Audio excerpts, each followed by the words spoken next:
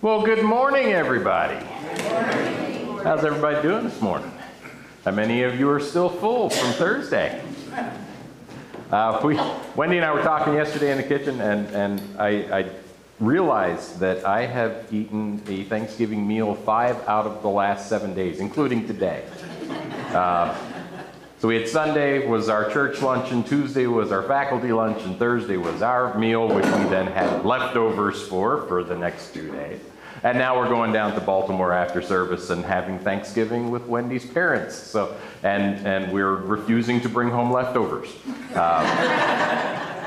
But we had a wonderful time. It's been a restful time for our family.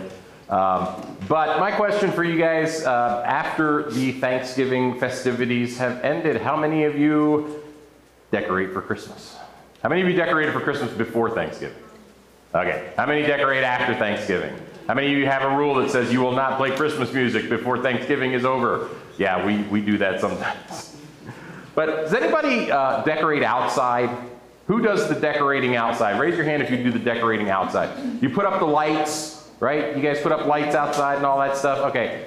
So I took our lights out this past Wednesday to hang them because it was just such beautiful weather on Wednesday.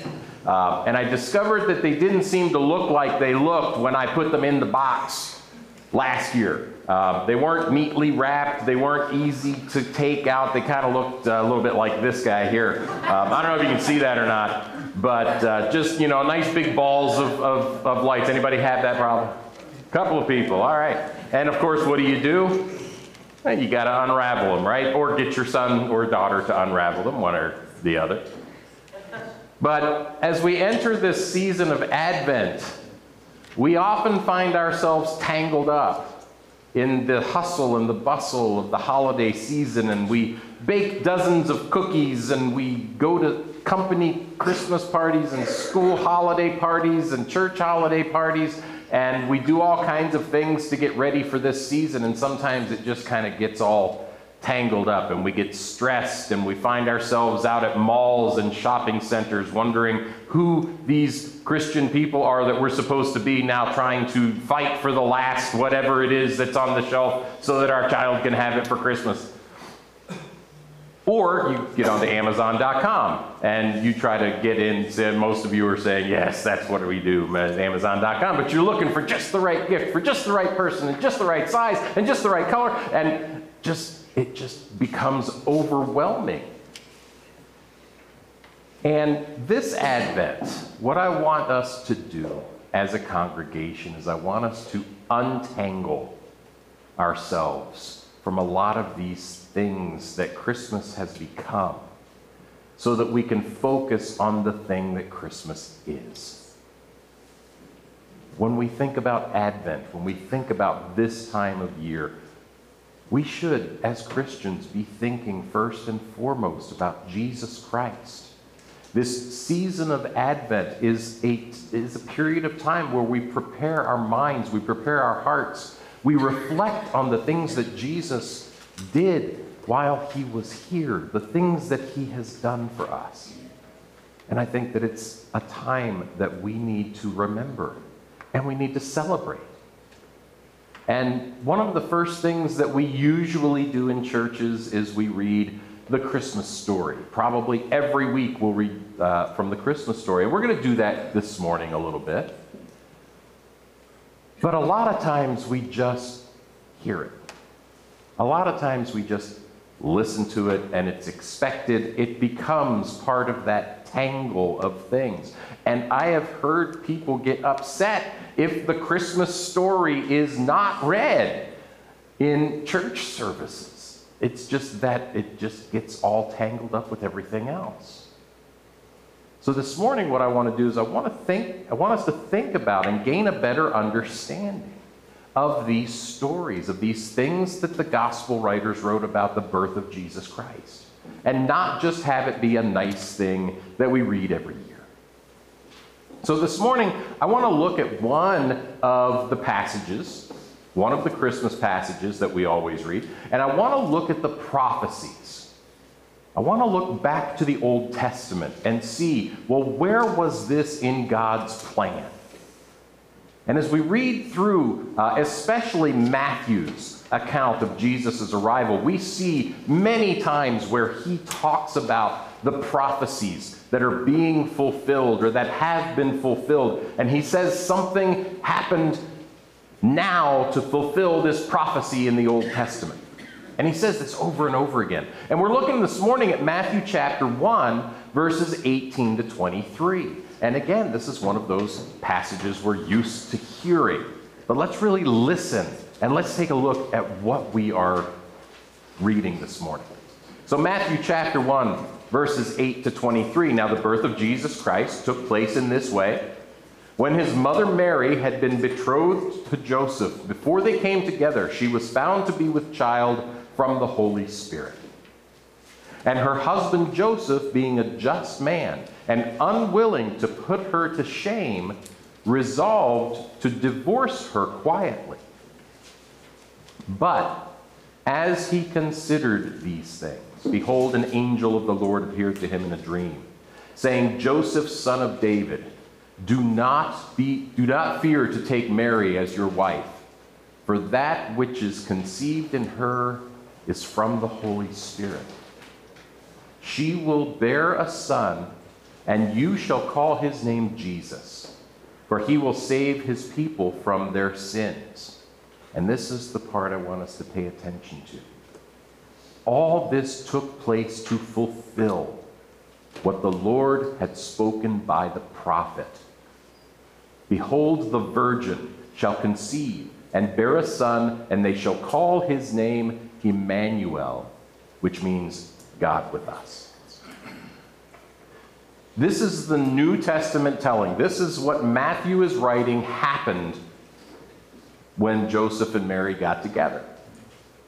But what he's writing about is a prophecy that was written in Isaiah chapter 7. And in Isaiah 7, God sends the prophet Isaiah to the king of Judah. His name was Ahaz. And Ahaz is what most people would call an evil king in the Bible.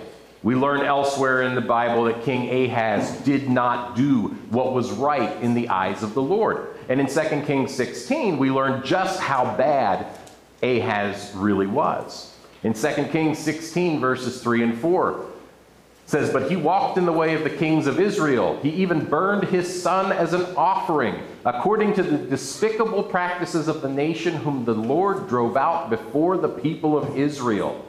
And he made sacrifices and made offerings on the high places and on the hills and under every green tree. Not a great guy, right? We look at this description of him, especially the burning of his child as a sacrifice to a God that is not our God. And we say, yeah, probably not a good guy. Probably not somebody that God wants on his side. But we come back to Isaiah, and in this chapter we read that Jerusalem was being besieged by the kings of Syria and Israel. See, Israel and Judah had split by then. So Israel was on one side and Judah now was on the other, and they often fought. And Syria and Israel came together to fight for Jerusalem. They wanted to take over the city. They wanted to overthrow the king. And in Isaiah 7:2, we read, when the house of David was told, Syria is in league with Ephraim. Ephraim was Israel, another word for Israel. The heart of Ahaz and the heart of the people shook as the trees of the forest shake before the wind. And one has to wonder, was Ahaz really just afraid of these two kings? Was he really afraid of just the overthrow of the kingdom? Or was he also afraid because maybe he thought, this is it. This is God punishing me for the way that I've lived and for the way that I've led his people. And I wonder if he wasn't frightened because of that as well. But punishing Ahaz wasn't part of God's plan. See, God sent the prophet Isaiah to tell him and the people to have no fear. He says that these kings are not going to succeed. They're not going to take over Jerusalem. They're not going to overthrow the kingdom. They're not going to kill you. In fact, God goes so far as to tell Ahaz that within 65 years, these kingdoms will be shattered. They will be no more. And this has got to be good news for Ahaz, right? He's not going to die, first of all. And he kind of feels like, well, maybe God is not going to punish me after all, even though he probably knew that he deserved it. But as we often learn in Scripture, and as we often learn in our own lives, God's plans are not our plans, and God's ways are not our ways, and God has a reason for doing every single thing that he does, even sparing Ahaz and the city of Jerusalem from this destruction. In verses 10 through 25 of Isaiah chapter 7, the Lord speaks through Isaiah to King Ahaz and to the whole kingdom of Judah. And the Lord tells Ahaz that he's going to give him a sign. And actually, he asks Ahaz first, tell me what sign I can give you. And of course, Ahaz has this, come to God moment where he says, no, I'm not going to test God. I'm not going to say anything. I'm not going to ask for a sign. I'm not going to do it. And of course, then God kind of gets upset with him and says, I told you to ask me for a sign. You're making me exhausted. And you can read in that passage where he talks about exhausting the Lord. But in Isaiah chapter 7, verse 14, we read, therefore the Lord himself will give a sign. You don't want to ask for one? I'm going to give you one. Behold, the virgin shall conceive and bear a son, and shall call his name Emmanuel. But hold on a minute. I know a couple of you are kind of connecting these dots. Wait a minute. I thought this prophecy was supposed to be about Jesus. What is this sign that God is going to give to Ahaz? Because let's face it, Ahaz isn't going to live forever, right? Ahaz certainly didn't live to the birth of Jesus Christ. So what does this mean? Matthew says it meant the virgin birth from Mary. Isaiah is saying it means something else. This is where we need to stop and figure some things out. How many of you have ever watched Sesame Street? Any Sesame Street watchers in here? I was more of an Electric Company guy, but Sesame Street I watch every once in a while. Anybody know the character Grover?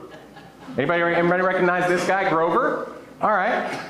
So in one of the classic episodes of Sesame Street, Grover comes on, and he wants to teach the kids about the concepts of near and far. Anybody remember this one? You got to look it up if you don't remember this one it's on YouTube, you can find it. But Grover, what he does is Grover starts out and he says, I'm going to teach you about near and far. I'm going to teach you about near and far, right? And he gets really close to the camera and he just sets himself and he says, this is near. And then he turns around and he runs all the way from the camera, all the way back as far as he could go. And he says, this is far. And then he runs back up again. And this is near. And of course he asks the children if they get it, and they don't get it for like 5 times, so he's running back and forth. I'm not going to do that this morning. But Grover teaches this lesson about near and far. And when we talk about biblical prophecy, and we talk about its fulfillment, especially from the Old Testament into the New Testament, we can talk in terms of near and far. The near is known as a partial fulfillment of the prophecy. What partial fulfillment or what near fulfillment basically means is that this prophecy is for whoever is hearing it, and it will come to pass within that hearer's lifetime. They will see the sign. They will see the prophecy be fulfilled. So in the case of Isaiah chapter 7, when Isaiah tells Ahaz that God will prove what he says is true by giving the kingdom the sign of a child being born of a virgin, it means he's going to see it happen. And the kingdom, Judah, is going to see it happen. But the meaning of the prophecy also differs just a little bit in the near term. When God tells Judah that the virgin will conceive, the word for virgin here in the Hebrew is Alma. Alma simply means a young woman of birthing age, or a young woman of marriageable age, depending on which person you read. That's all it means. The woman that is able to have a child. And this young woman would have conceived by natural means. And even though she may have been a virgin at the time of conception, we don't know that. The prophecy doesn't tell us that. It just tells us this young woman is going to conceive, going to bear a son, and people are going to call his name Emmanuel. Emmanuel means God with us. And Isaiah doesn't tell us who the child is because God doesn't tell us who the child is. But we do know, and we can read in the Old Testament, all the things that happened that God said would happen in this prophecy happened in the lifetime of Ahaz. So, there was this near fulfillment of prophecy. There was a woman who bore a child. That child was considered by the people of Judah to be Emmanuel, God with us. Some people think that it was Isaiah's own child. Some people think it was Ahaz's child, Hezekiah. But in any case, both of these men were known by Emmanuel, God with us.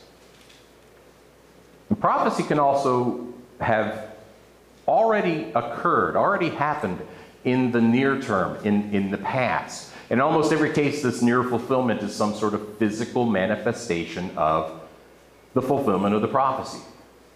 A baby is born. They call his name Emmanuel. Things that you can see with your eyes, hear with your ears, experience. But that same prophecy can also hold a message that is meant for years in the future, where the fulfillment of that prophecy is almost always more on a spiritual level. So when we read in Matthew chapter 1 that Isaiah's prophecy was fulfilled when the Virgin Mary conceived, we're thinking about that on a much more spiritual level because he tells us she conceived by the Holy Spirit. So yes, there is a physical manifestation, of course. There's a baby. But this is not a purely physical, natural birth. Something supernatural has entered into this. And when we read in Matthew chapter 1, this word virgin, the virgin shall conceive a child, when he's quoting Isaiah, he uses a different word. First of all, it's a word in Greek because that's how he wrote. But the word here for virgin is parthenos. Parthenos means a virgin. Not just a woman who can have a child. A woman who has never known a man will conceive and bear a son, is what Matthew is writing here in this passage. And in the first century, we start looking at this whole story of Matthew chapter 1, and we start putting all of these things together, and we can see this spiritual fulfillment of this prophecy. So we read about the betrothal of Mary and Joseph. And we read about all of these things that happened, right? She becomes pregnant, and Joseph wants to divorce her and put her away quietly. And the angel comes and says, don't do that. And we know that betrothal, we've talked about this before. Betrothal is one of those lengthy processes in the first century. The man and the woman, they enter into a contract which legally marries them, but then they don't live together for a year. So they're living separately. The man doesn't come into contact with the woman. The only time he communicates with her, and the only time she communicates with him, are through emissaries or messengers. They send messages back and forth, little love letters. But they don't see each other. They don't come into contact with each other. So it would have been impossible for Joseph to be the one who got Mary pregnant. And that's why Joseph wanted to divorce. Because obviously Mary has done something that she shouldn't have done, even though she was already married to me. And that's when the supernatural enters into the picture. The angel of the Lord comes. And the angel of the Lord tells him, this child is from the Holy Spirit. It's okay. Raise this child as your own child because he is the Son of God. And that is the far fulfillment of Isaiah's prophecy. So we see this near fulfillment, we see this far fulfillment. And we can look at most of the prophecies that Matthew mentions in Scripture, and we can see both a near and a far. And if you ever want to do a study on prophecy, especially having to do with Advent, with the birth of Jesus Christ, it is fascinating to find all of these things. But for the rest of our time, I don't want to focus on the prophecies. I do want to encourage you to study them.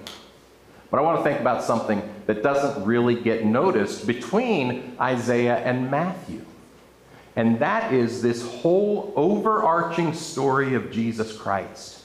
And we can actually see that if we put these things together. We can see this overarching idea of God sending Jesus Christ to be our Savior.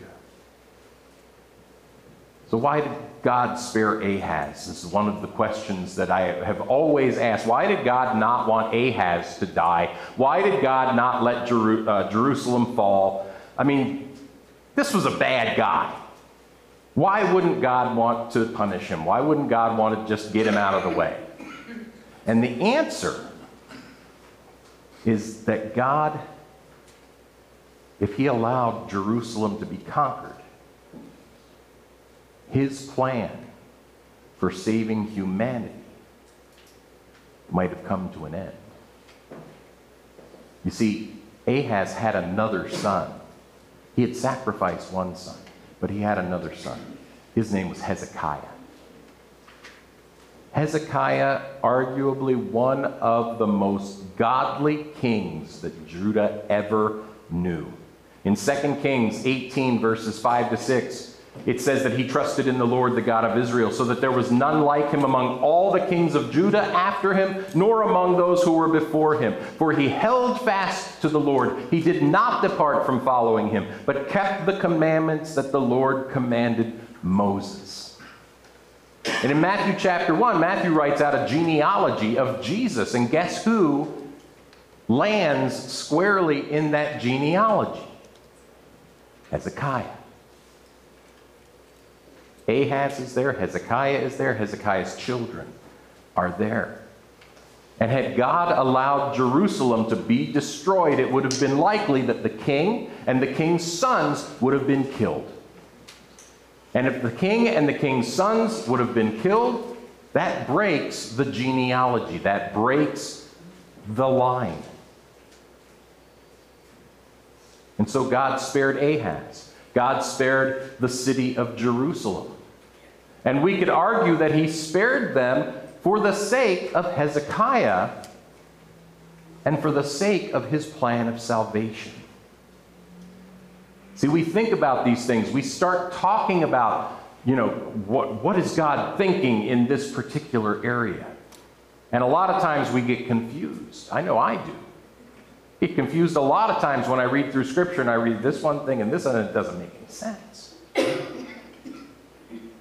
If we read Scripture from Genesis 1 to Revelation 22, and we put in to our reading this through line of Jesus Christ, take him from the beginning to the end, we can start to connect at least some of the things that happen in the Old Testament with the coming of Jesus Christ in the New Testament.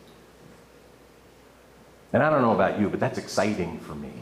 It's exciting for me to know that on this first week of Advent, when we prepare to celebrate the birth of Jesus Christ, that this first week of Advent is all about hope. And Cindy read a little bit about what hope means. And when I can sit down and I can read, in the beginning God created the heavens and the earth, and read all the way to the end of Revelation, I am the Alpha and the Omega, the beginning and the end. And I can see Jesus in all of that. That gives me such hope. It gives me hope because God knows not everybody is going to come to him in the same way, through the same means. They're obviously going to come to him through Jesus Christ as they confess their sins. But getting to that point, that's different for everybody. And it gives me hope that as I learn more Scripture, as I connect more of these dots, I can make a connection for somebody that they have never considered before. I can make a connection for somebody that might actually set off that alarm that says, yes, I need Jesus Christ. Yes, I need to be reconciled to God the Father. And as we see God's work happening in the kingdom of Judah over 700 years before Jesus' birth in this Isaiah passage, we can consider that hope. We can consider that Jesus Christ came to give hope to all people. And when we consider that, when we consider that God promised salvation to Adam even before Adam was created, when we know that God had a plan from the beginning in 1 Peter chapter 1, verses 20 to 21, it says, he was foreknown before the foundation of the world, but was made manifest in the last times for the sake of you, who through him are believers in God.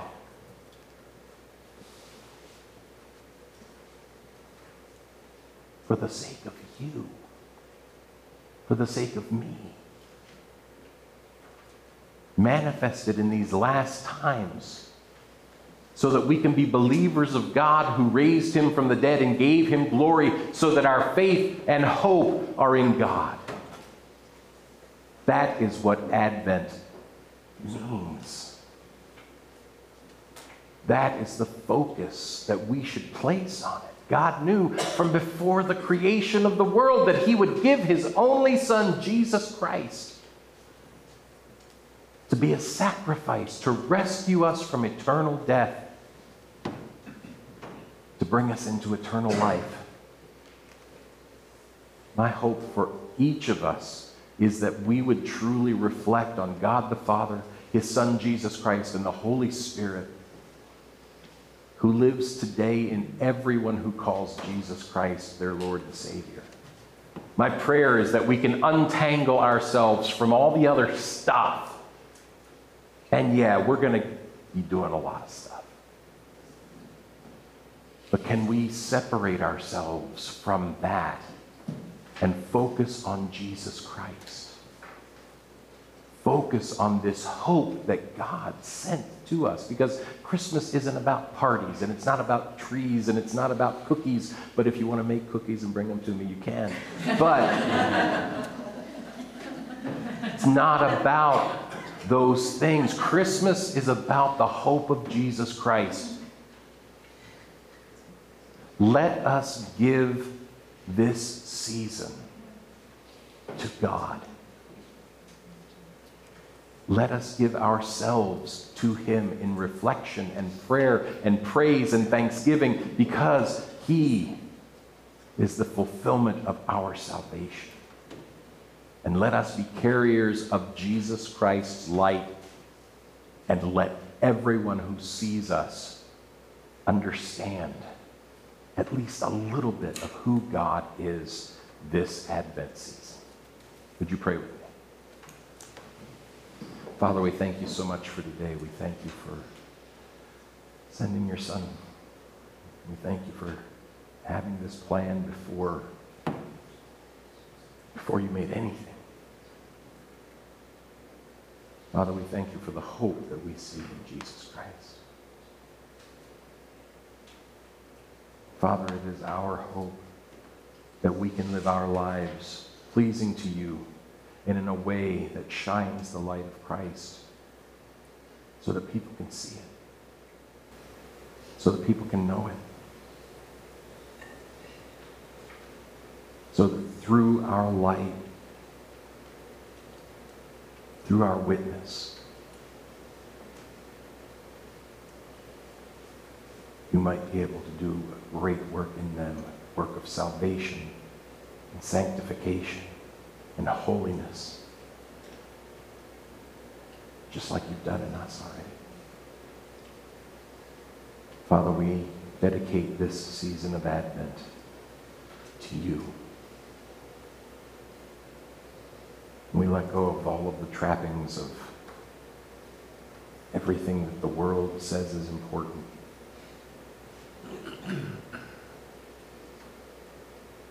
We're going to focus on you.